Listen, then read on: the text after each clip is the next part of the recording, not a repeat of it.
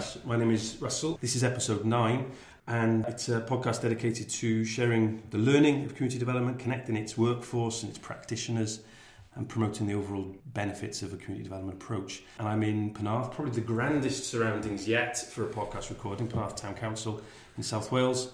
And I have the pleasure of the company of Andy and Mark. Hello. Hello. Hi, Russell. And we're going to talk social capital today. But before we do, what do people need to know about you? I'm Andy Green, launching a new social enterprise called Grow Social Capital, enables communities to transform themselves through harnessing the power of social capital. And I'm Mark Hooper. I'm founder of IndieCube, which if we were to bottle IndieCube, we would spend all our time talking about social capital.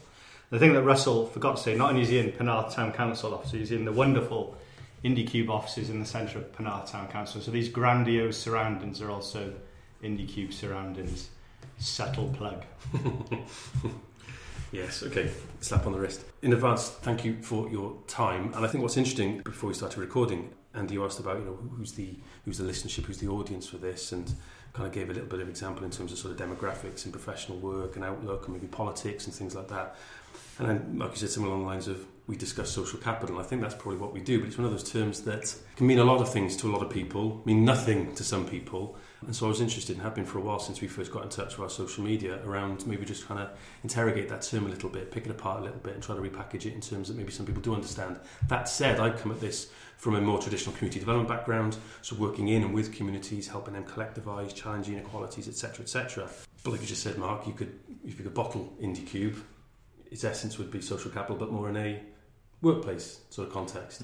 Workplace and people's lives as well. Yeah. I think increasingly we're realising that everything's connected and everyone is connected. It's the strength of the connections that's important. And this is where Andy and I started talking about this stuff as we were sitting watching Barrytown win, I think, with my first game back, watching Barrytown for 30 years that Andy dragged me to. And you spend the whole 90 minutes not just watching the football, but talking about social capital. A club that's owned by its supporters, absolutely, as one of increasingly more in Wales. So where do you come at it from then, Andy? Well, I arrived at social capital because, like most people, heard the phrase. I launched a community project in Barry, where I live, called the Barry Ideas Bank. An idea of an online platform where if you've got an idea to make Barry better, you can go. And in our phase 1, we learnt a very valuable lesson that it didn't work. So if you just have an online forum, asking for ideas, it doesn't work. And the key insight we gained there was actually an idea by itself is just an idle thought. An idea is only as powerful as the person behind it, and they're only as powerful as the people behind them. So they got on to this whole issue of social capital, got reading people like Robert Putnam, Bowling Alone, and realising actually that if you want to create change in the world, create change in our communities, you've got to do it through people and making those networks and relationships work to get the results you want and achieve social justice. And that Putnam book, Robert Putnam, Bowling Alone, the term relates to what he argues is an indicator, if you like, or a reflection on the declining of social capital in sort of late 20th century United States, where once upon a time, though you had thriving, numerous bowling leagues and teams, bowling was no less popular, but people were increasingly bowling alone. So it's a metaphor for every aspect of civic and community life with bowling alone, and I'd argue that if there's a Barry equivalent, we should call it skittling no more. So I often use a photograph of my late father-in-law's Skittles team taken in Barry, a black and white photograph of 12 guys, but you've got a guy, somebody's about 20, old guy about 70, posh guy, not so posh guy. And essentially we've just stopped hanging around in groups like that, and I think it's a profound influence. And the photograph's been haunting me post-Brexit. Just thinking, well, if there had been people alive to much richer discussions, different points of views, I've been interested to see how things might have been turned out different now. Yeah. And that resonates with me because my local pub to where I live in Cardiff has knocked down not just its beer garden, but its Skittles alley in order to create essentially a larger plot for supermarket lorries. Specifically the garden and the Skittle alley has gone, so there's a bigger turning circle for the articulated wagons that pull in, and it just strikes me as it's the wrong thing to be doing on any number of levels. They've articulated a wonderful example there, but so the issue is not only that fewer people skittling as there would do in South Wales, but then there's actually the less community hubs to do it in. So we've got a compound decline in sort of the assets that can foster and harness social capital. So going forward, we face an increasingly stark, bleaker future of people less engaging, more atomised, more individualistic, a me rather than a we society. I think your example then, Russ, is really good as well, because what you've got is financial capital being more important than social capital. So if there was social capital being generated in the pub, in the skittle alley, in the beer garden, that's now considered less important than the pounds that come in to allow the supermarket to get their wider turning circle. And we're all accepting of that. We're saying that's good, that's something we're prepared to do, but we're losing so much on the other side. And because it's just, we personally don't value it enough. As individuals, we don't value our social capital as highly as financial capital.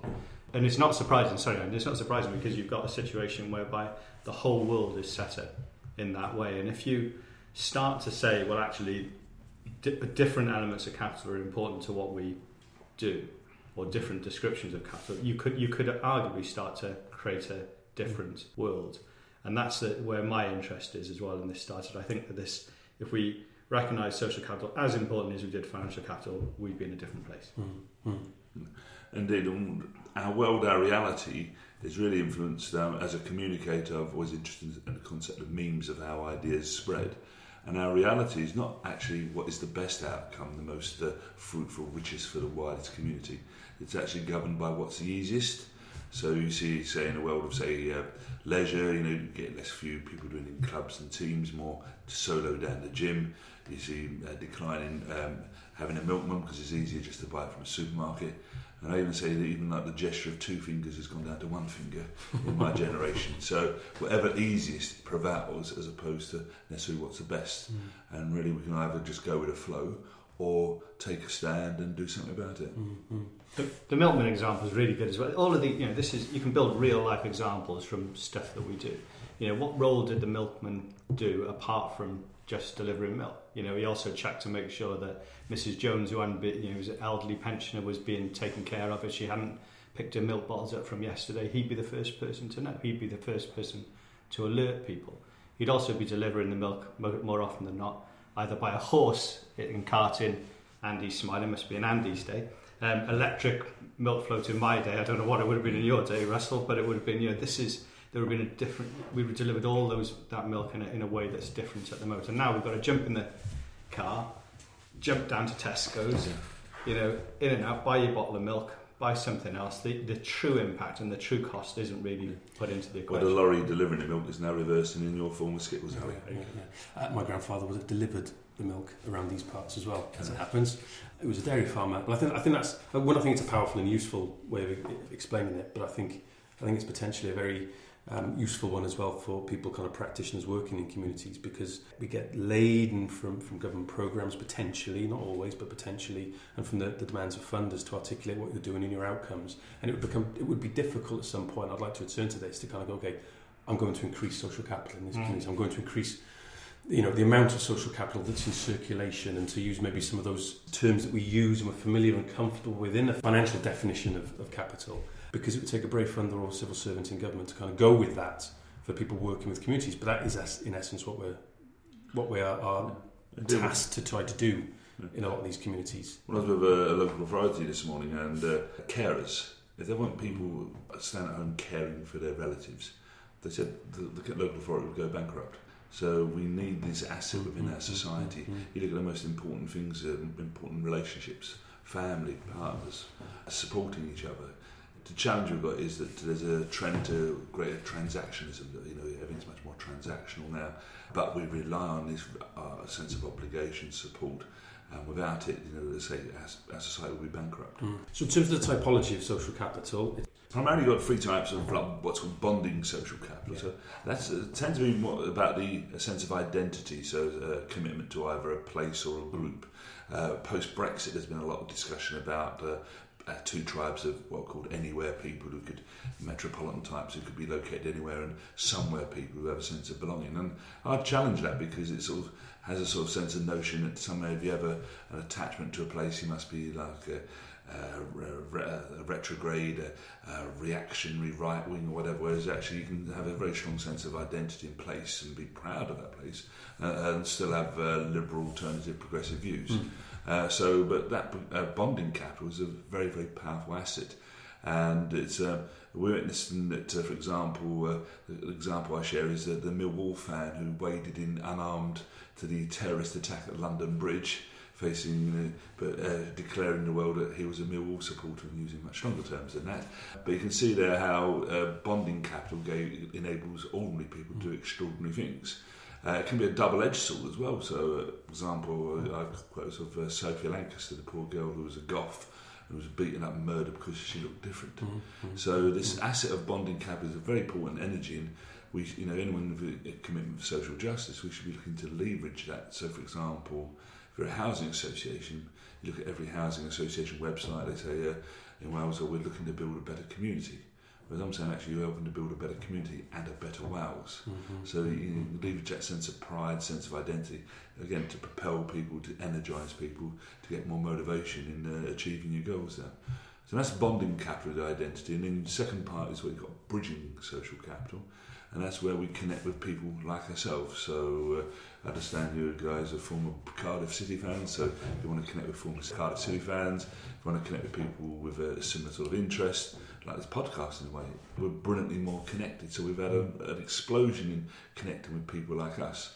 But I believe bridging social capital can be dangerous in the sense that it creates an illusion that you're somehow connected to the outside world, when in fact you're in an increasingly diminishing, tightly knit bubble of opinion of people like you. Also then you spend all your time, so you're less connecting.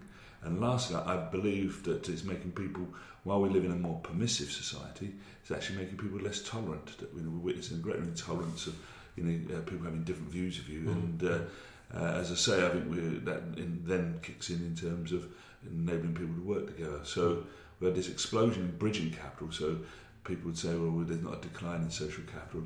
But that's just one aspect. And then that's counterbalanced by a massive decline, what Putnam observed in bowling alone, in what's called linking capital. People unlike yourself you connected with. So, example of my late father-in-law's Skittles team, a group of 12 guys coming together, different backgrounds, different interests, but all working to a common goal and all sharing the same space. My sort of definition of social capital is how we hang around with each other to help each other. As I say, I think we're witnessing a dramatic decline of that, with consequences like a great divided society, one that's less tolerant of other views, one that, as I say, is failing to come together as effective as it should do. That's a perfect breakdown of it, and I think the Skittles team and the analogy, I think, is a perfect one, and it touches on, and it reminds me of sort of Ray Oldenburg's theory around third place. And there's a similar kind of, again, typology that first place is the hearth, it's home and hearth, and it's family, it's those close links. Second, intended to be workplace for people, and I think for working class people and working class communities, large industrial scale places of work, docks, railways, steelworks, coal mines, etc. Third place was some of those more social, political spaces. But in the same way that Skittle team might have had dockers, chief constable, High Court judge, possibly not, but that Skittles team, via that shared and common purpose, becomes a much more equal space for those people, and those hierarchies are dismantled, and they're dismantled really quite quickly and quite effectively as well in those sort of spaces. That always comes back to me when looking at the very simple typology of social capital. You mentioned the workplace as well then, which is obviously something I'm really interested in. If we've got a sense of the normal workplace is changing, and I think it's changing dramatically, and I think we're at the first stages of a changing in how we work and the way we work and the way we get paid for work, and all those things are all important. But there's something that there used to be a place where you used to go and used to meet different people. You used to be able to talk about things that you couldn't talk about at home with your mates and your colleagues in work, and you had something else that bound you together. If that's now changed or changing, we're losing another massive opportunity. How many people actually meet their spouses or used to meet their spouses in work? The amount of people I come across who, I get that. You can see, I can understand why that happens. And now you can't do that anymore because you just meet less and less people. So Andy's point about some of this, your family may be the only physical relationships that you have with other people, where you speak to people, and there's a risk that you have these other relationships that you think are strong on social capital, on social media, and they're just not. And one of the things that, I meet a lot of people who I meet via Twitter initially. I get in touch with them, but I also then go, they say, or I'm up in Colwyn Bay, and I say, I'll see you tomorrow. Where are you then? Barry. But this, actually going out there and meeting people and strengthening those relationships, I think is key. Yeah. And even, so you mentioned you were a family, so last night I had 5 members of my family in our living room. I was watching the telly, and all the other 4 were engaged individually in their own things on their own, either laptop, tablet or phone. So even though we occupy the same space, there was still this fragmentation, lack of shared experience, shared moment. And so, as I say, we're getting this atomization where we're getting like modular individual beings, where we, say, connect virtually with people, but less immediate effect. And I believe that's a less rich, poorer relationship than one where you're sharing and doing a common goal, coming together. We've touched on this before on this podcast. Some of that technology then enables people to articulate their voice, their opinion, their sexuality, their gender, their culture in different ways, to communicate in different languages in a way that maybe other traditional forms of community or their more everyday form of community, then let's put it that way, perhaps doesn't allow them. You touched on less tolerance, and I'd agree with that. So I think technology often is a double-edged sword in that respect. Well, I never talk of declining levels of social capital. I talk about changing levels. So you've got this paradox. On the one hand, we're getting amazingly more connected with anyone around the planet, and we're also getting anyone amazingly disconnected with the person on the same sofa or on the same street as you. Yeah. There might well be an online sort of skittling game in the same way like in Call of Duty you can compete with people in Paraguay, you can probably skittle with them as well, I don't know, but it's not necessarily the same. Well, again, I use that richness, the nuance of relationships, and crucially it's like, so for example, you've got a problem, will that person be able to come to help you? Talk about your street as well. We get out of our front door and we walk the 10 yards or whatever it is to wherever we parked our car.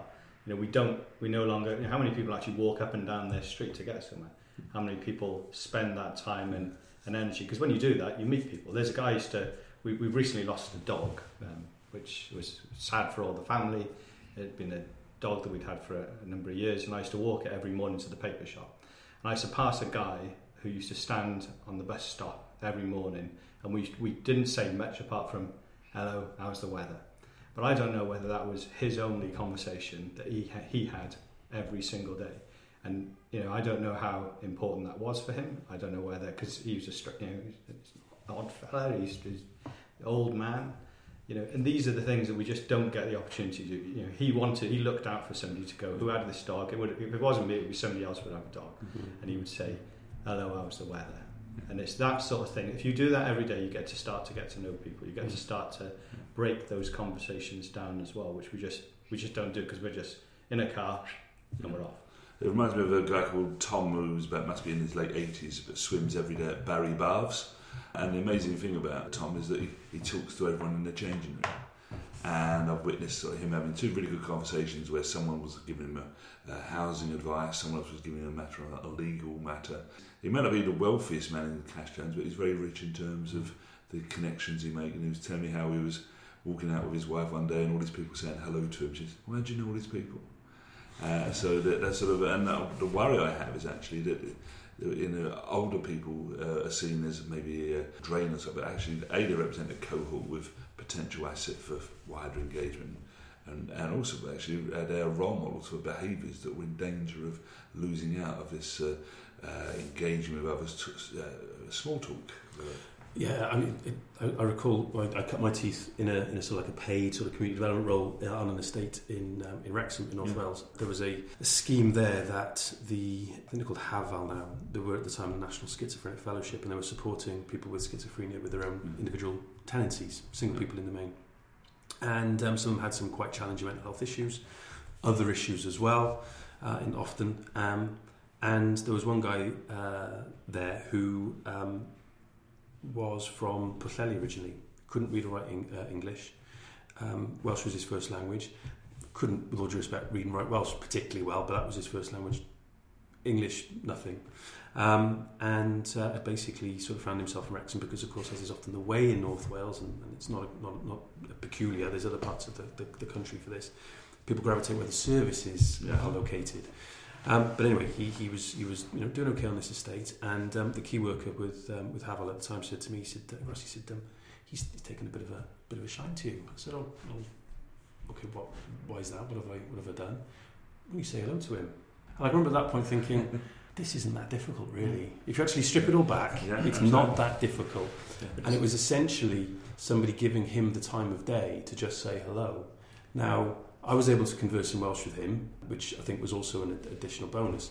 But these were people who tended to be defined by the condition that they had. And it wasn't concealed that these were people who were being supported in this way. That was actually a key aspect of the service. It was important to kind of normalise these things. And we talk today about, it's important to talk and, talking matters, and there's all those sorts of campaigns, isn't there, around mental health to destigmatise it, and that's absolutely crucial.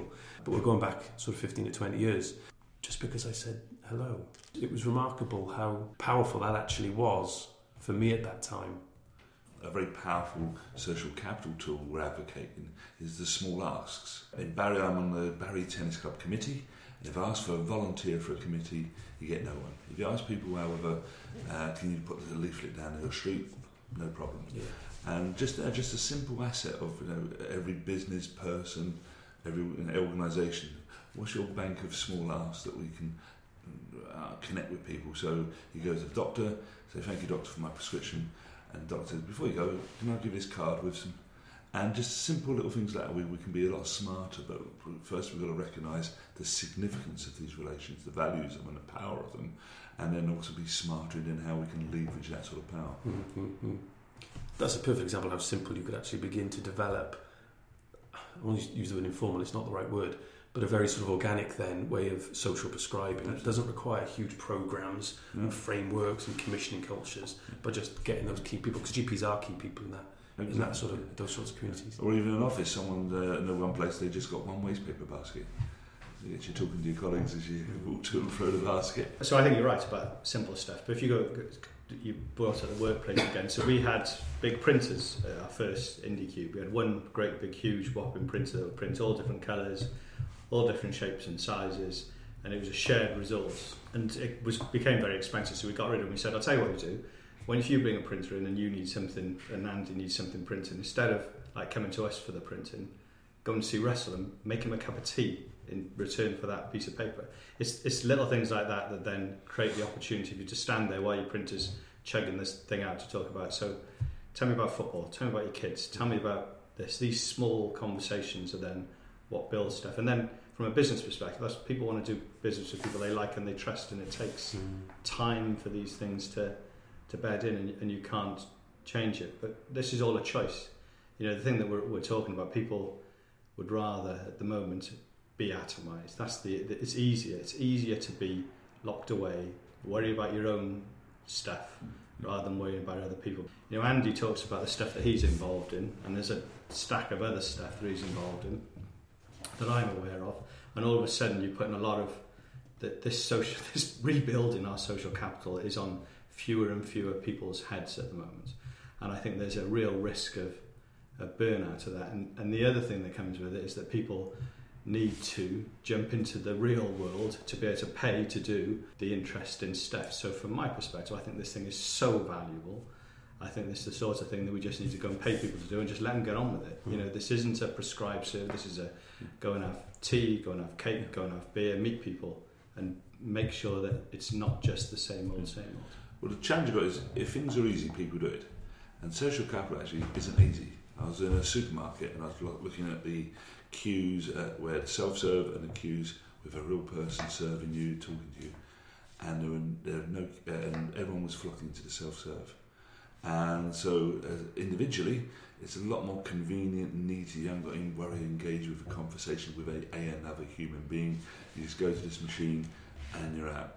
And we've got to realise actually we're a wake-up call that with the advent of artificial intelligence coming in, the humankind PLC is a strategy we need to be looking at how we invest and grow in interpersonal people things, as opposed to the other route where it's actually getting machines to do it and doing us all out of work. And the challenge we've got is if social capital was easy, it'd be happening. It's not easy because it's about fundamentally about dealing with people. People can sometimes be problematic, challenging, complex, as well as obviously outside of enlivening, inspiring and enjoyable to be around, and therefore represent an uncertainty, a risk, and therefore want to avoid them altogether in the first place. And also in the area of social capital, of community change, getting people to do things is damn hard. A story I share is there was a young lady in Barry who, on a Facebook group, put a photograph when she was pregnant of every month of her pregnancy standing in front of a different door number on the chalets at Barry Island to track her pregnancy. I thought that'd be a good thing to put on the Ideas Bank as a way of creative uses of the chalets.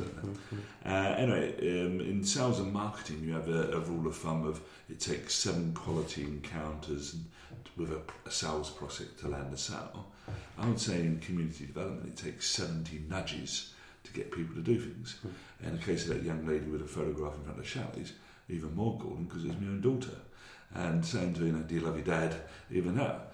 So just getting people to do things is very tough, uphill, but nonetheless, if you want something that's sustainable and makes far better use of resources, then social capital is a great opportunity. And one of the challenges we face is that if you engage with people, it really got 2 speeds. You can either be lightning fast because you can connect with people and it makes things happen quicker, or it can be glacially slow as you've got to write for connections and the result of 70 nudges to take effect. But whereas if you've got a transactional relationship, you've got a known planned route, you've got what might seem as the least risk. The challenge is we haven't got the resources for those transactions, and they're increasingly shown to be inadequate or insufficient. You talked about Tom earlier. How do we get... So I think social capital is difficult. I think it takes time consuming, it's effort, it's risk, all those things. It's, you can talk to them, they can ignore you. How many times has that happened? Say hello to someone, they just completely think, what's going on? Is it me? Is it? This is a tough thing that you get rejection from.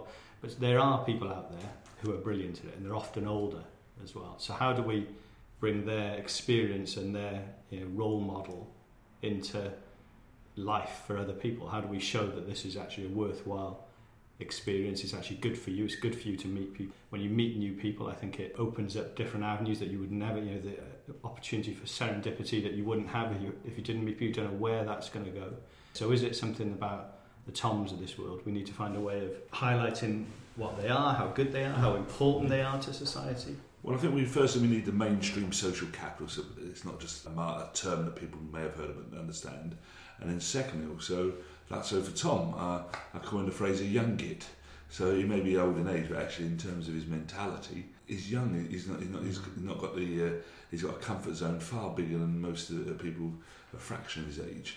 And therefore, so it's about reframing behaviours and not putting them in negative, actually celebrating and highlighting actually that we need to celebrate, because if you don't, there's a massive cost, and our world's going to be a poorer place as a result of that lack of engagement, that lack of ability to connect with each other.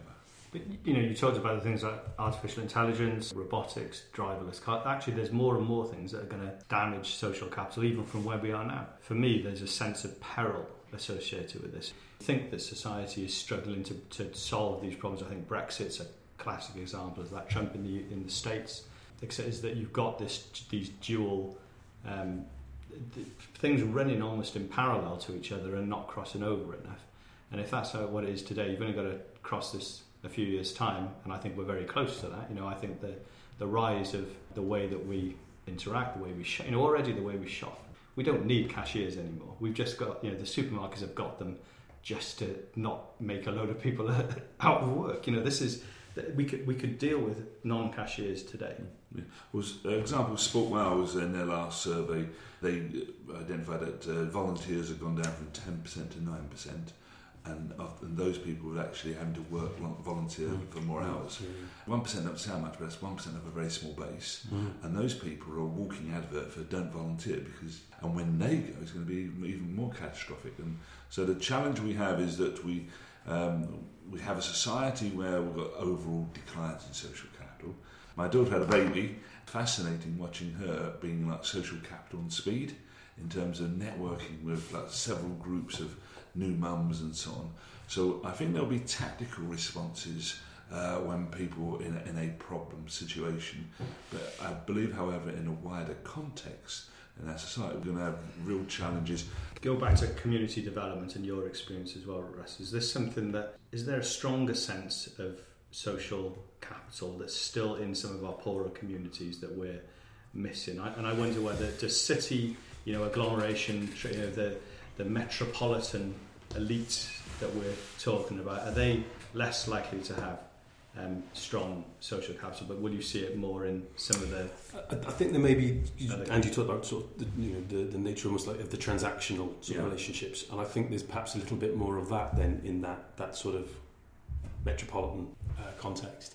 I think in my experience in some of those communities, you have very deep attachments to place, particularly in the coalfields. Yeah. Most coalfields, people that are born there, they live there, they die there, and that attachment to place can be a double-edged sword. But I think the pros do far outweigh the cons, and I think on a very practical basis, when you're trying to engage with people in these communities, that attachment to place is one of the buttons to push, if you like. But I think in some of those areas, I think that it is being undermined because people talk about the rugby club, but the rugby clubs will be drawing on those same volunteers in the same scenario that you referred to earlier, Andy. And I've seen any number of community groups relying increasingly on a smaller and smaller and older volunteer base or activist base.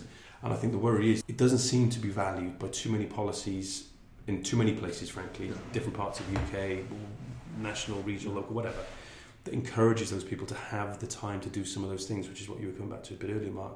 Because people will have responsibilities for families, just like those older volunteers and activists did when they were parents and were probably doing proportionately less.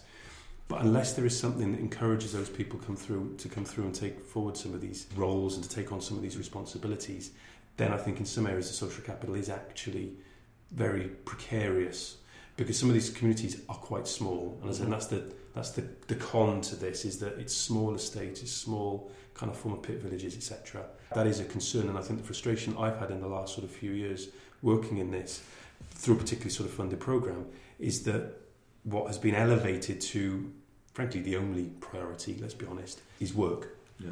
And that people who live in these communities need to be in work. Yeah. Okay, fine.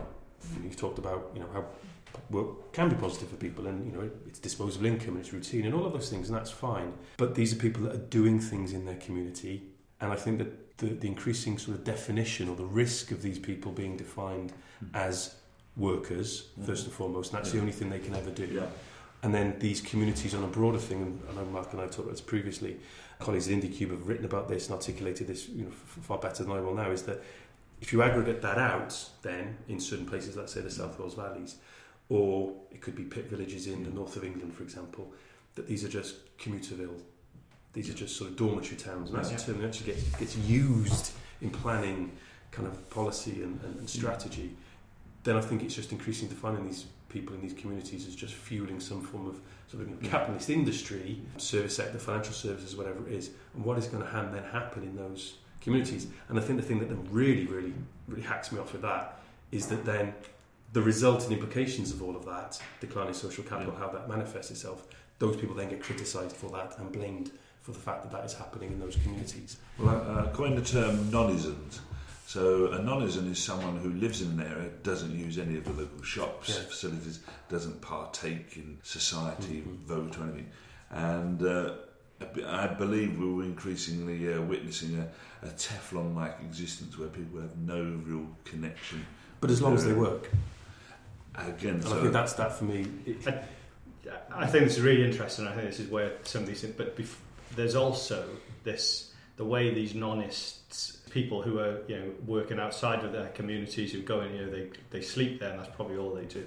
When they do interact with some of these services, their demand level is really high, and when people fail them, because people fail, they just go, well, I'm not going to use you anymore, and I'm not going to send my kids to scouts because they didn't have X, Y, and Z that I expected them to. Instead of actually going, well, that's my responsibility to go and sort. That isn't inbuilt in them anymore. That's something that is they're a user of services, and they'd rather pay than actually put the energy into solving some of these problems. That's something that's coming in with this everything is monetized, isn't it? Even charitable services are now monetized, and that's one of the reasons we get charity bosses being paid so much as well, because they can say, well, actually, I could go and get my job elsewhere, but I've chosen to do this. These things are all linked. Mm-hmm. We've got hidden costs. You mentioned Scout movement. There was I believe there's a 36,000 waiting list for kids to become a Scout, but there's just not enough Scoutmasters taking part there.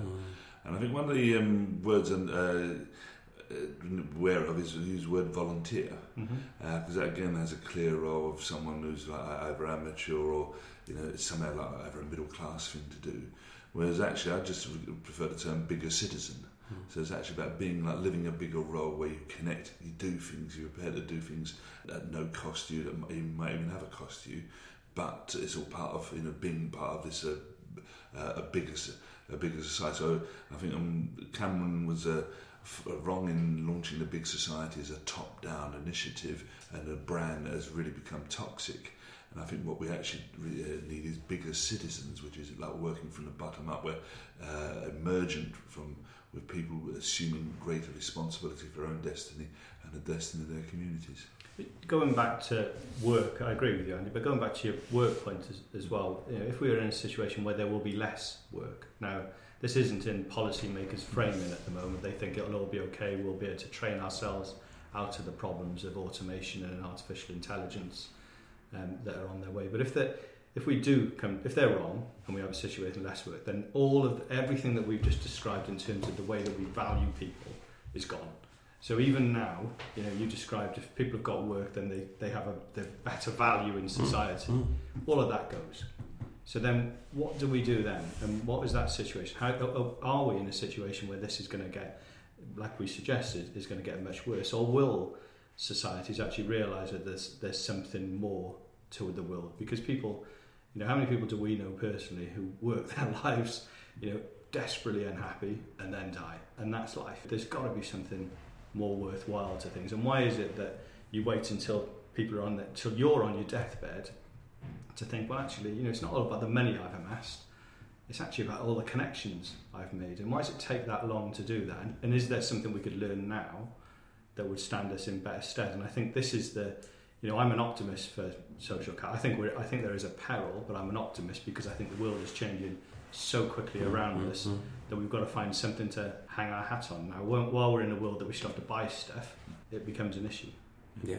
Well, I'm not so much an optimist, more of a determined resistor that we've got to be assertive. I coined the term unsociable capital, which is, you can drive in a car, so that means you don't go on a bus. You can order online, it means you don't go in shops. You have a takeaway curry, it means you don't go out of the house and meet 3 people at least on the way to pick up your food.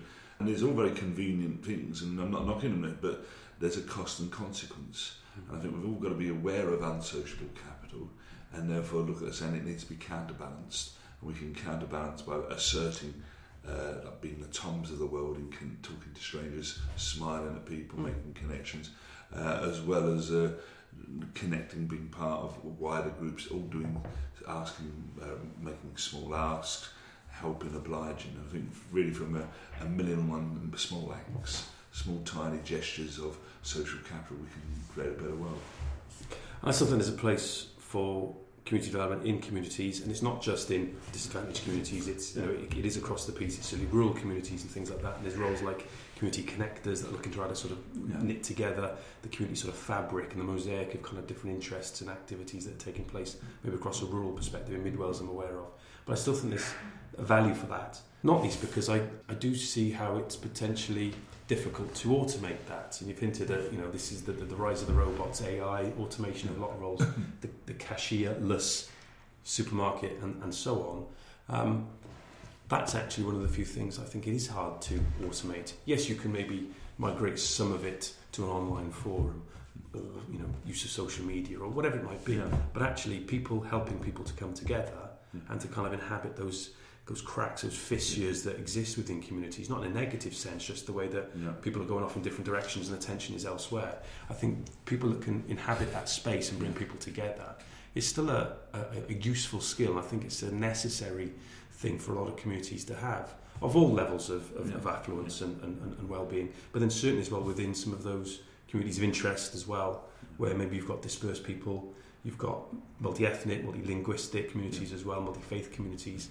Creating those interfaces, I think, is still a skill. There is still an art to it. Community development is what can bring that about and do it well, non-judgmentally, and so on. So I don't know. I think maybe I'm okay. In the Rise of the Robots, when they come marching, when Terminator 2 happens, probably not. But I think there's something in that. If you look at human survival, there's two key principles: that no man or woman's an island, and as Darwin observed, the species that collaborate are ones that survive and thrive. Yet we don't get a GCSE, it's not done in schools, it's just done implicit, uncoded, unwritten, and some just left to drift along. And now we're living in an era where there's more rapid change and more mobility.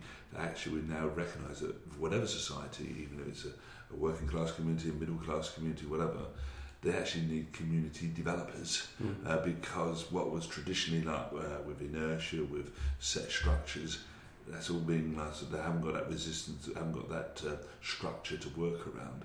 And so we're going to need to invest. So in Barry, for example, we've had like 2,000 new houses built on a waterfront development, but zero effort, as I see, about knitting those 2,000 individual houses into a community. Mark and I are very keen on a role what's called a tumler. That's Tummler. It's a Yiddish word meaning for someone who gets a party going. So you imagine a scene as a bar mitzvah, they've got the booze, they've got the dance, the music, but no one's dancing.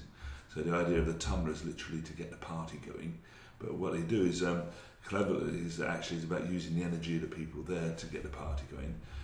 There's a rival model, what's called the cruise director model, which is as long as the cruise director's there, the party will happen.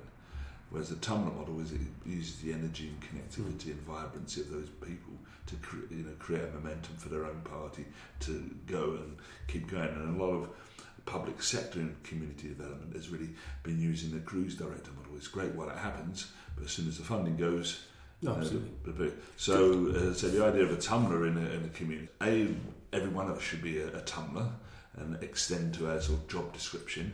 But then there'll also be a scope for Tumblr, so Mark with IndieCube, co-working spaces, the heart of them are vibrant communities, and really the key role there is a role of a Tumblr within the workplace to build these connections, and we need similar people in where people live in communities to get that vibrancy going. There's a beautiful image called the Bonydd Cymru, which is the rivers of Wales that a guy called David Elfryn put together, and it shows that if you can get it up on your computer now, you see what I know it.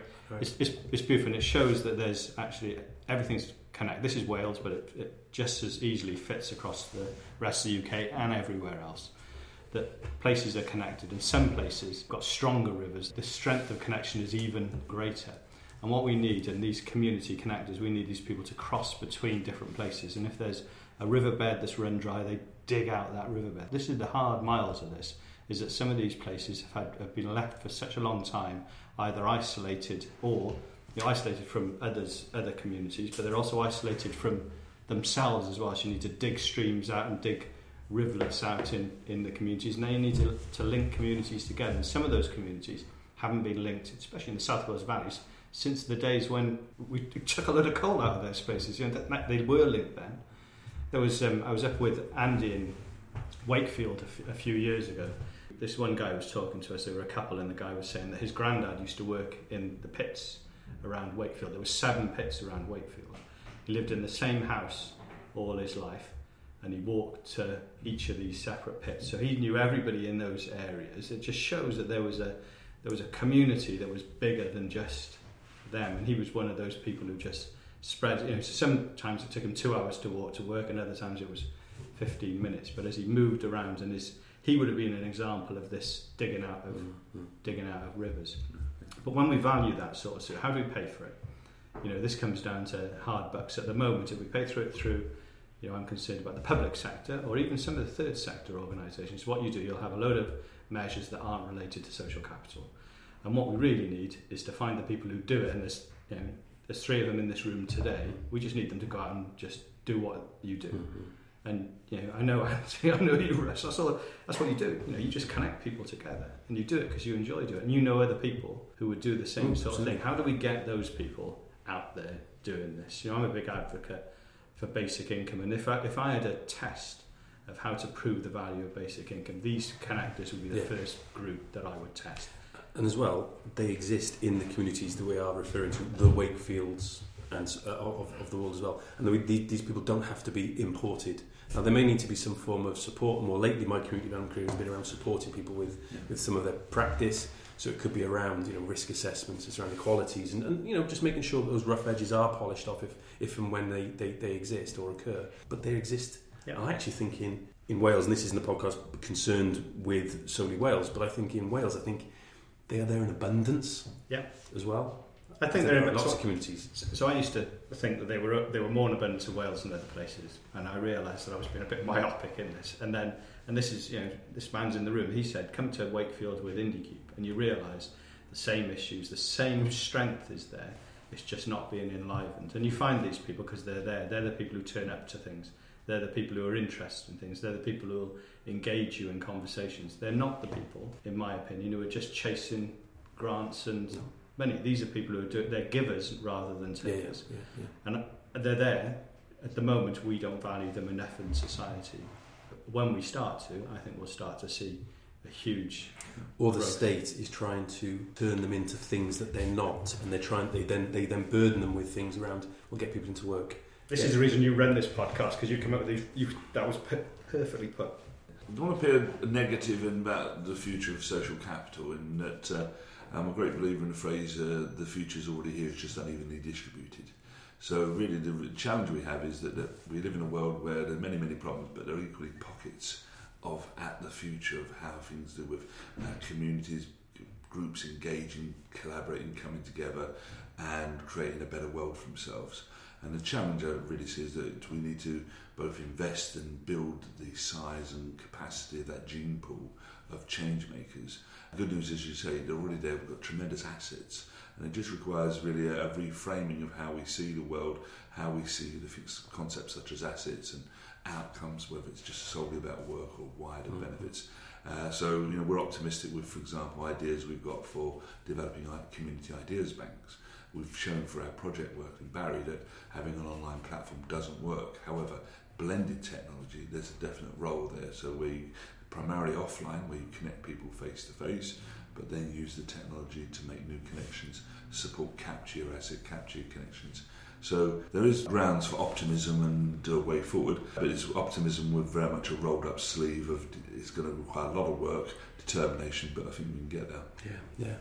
Jen, I feel we've exceeded our allotted time. If not, we're about to. So I'm really grateful for your time and your input. So we've discussed social capital, sort of broken it down into its sort of threefold typology. I think contextualised it a lot, actually, in work, in terms of communities. Any number of new terms for me, Andy, to take away, so I'm grateful for those. Even a Yiddish one, which I wasn't expecting. So anyone listening to this, if there's one thing they can do is to go and get a party started somewhere. That would be a good indicator for this sort of work, actually. Can I suggest one thing to do? Okay. Just so I buy my turkey every year from the local butcher. Pay a £10 deposit, and they give you a little slip saying, "Please come back on the 23rd of December to pick up your turkey." And they always say to you, "Don't come early, because if you come early, there'll be a big queue." Two things. One thing, can you walk instead of drive to go and get that turkey? Because on that walk to get that turkey, it's a Saturday, so you've got enough time to do it. You hopefully will meet people you've never met before. Use that as an enriching opportunity, and go there when the queue's there and talk to people in the queue. You won't have talked to them before. It'll be fascinating, it'll be interesting. You may well meet people who are a bit bonkers, you may meet people who are really nice, you may meet people who you don't want to ever meet again, but it'll be something that enriches you. And we can all do it. We're just about, I know this is going out after Christmas. Damn, we'll do it next year. Yeah. Hold that thought for 11 and a half months. No, maybe a gauntlet thrown down for me to get it edited and out by the 23rd. Is there anything you want to give a quick plug to finally? Really, just it could be a smile, a small ask. The social capital revolution begins with a small step. I like that concept of the small ask. I was with somebody from Newport recently who said, how can we get more volunteers into the community centre? So I said, well, what do you need them to do? And he was only able to list 3 things. So I said, I think that's probably what off puts people. So just list it as people who can do this. I was at Barry Town Football Club, and they posed 2 wrong questions. They had a meeting with all the supporters. We need volunteers. Anyone got any ideas? And they're just the worst 2 questions in that context. But you just say like that, we need people just to do that leaflet then. And then the clever trick is, do you really scale it down? But then you notice the people who volunteer and the people who more regularly volunteer, then you nurture that relationship. Absolutely. So once again, thank you very much. Diolch yn fawr to you both. Yeah. Best of luck with IndieCube and future plans. We'll put some links on the website that goes out with this as well to the myriad of different things that you've referenced. A little bit of housekeeping. Go back and take a listen to the podcasts we've done of late with Steve Skinner, a Leeds-based community development practitioner who talks about very simply the building blocks to making strong communities. Very much articulates an equalities-based approach to that. To Chris Ashman as well, down on the Isle of Wight, an exile from South Wales. Director of Regeneration out there, but for whom community development has to be at the heart of what that activity entails. Has to not forget that it's about working with people and not doing things to them, and looking at regeneration in a very physical context, recognising the social capital. We don't necessarily use the term hugely in that podcast, but it's definitely there in reference conceptually. So take a listen back to those, and there's a myriad of other ones as well. So until next time, gentlemen, thank you very much. Thank you.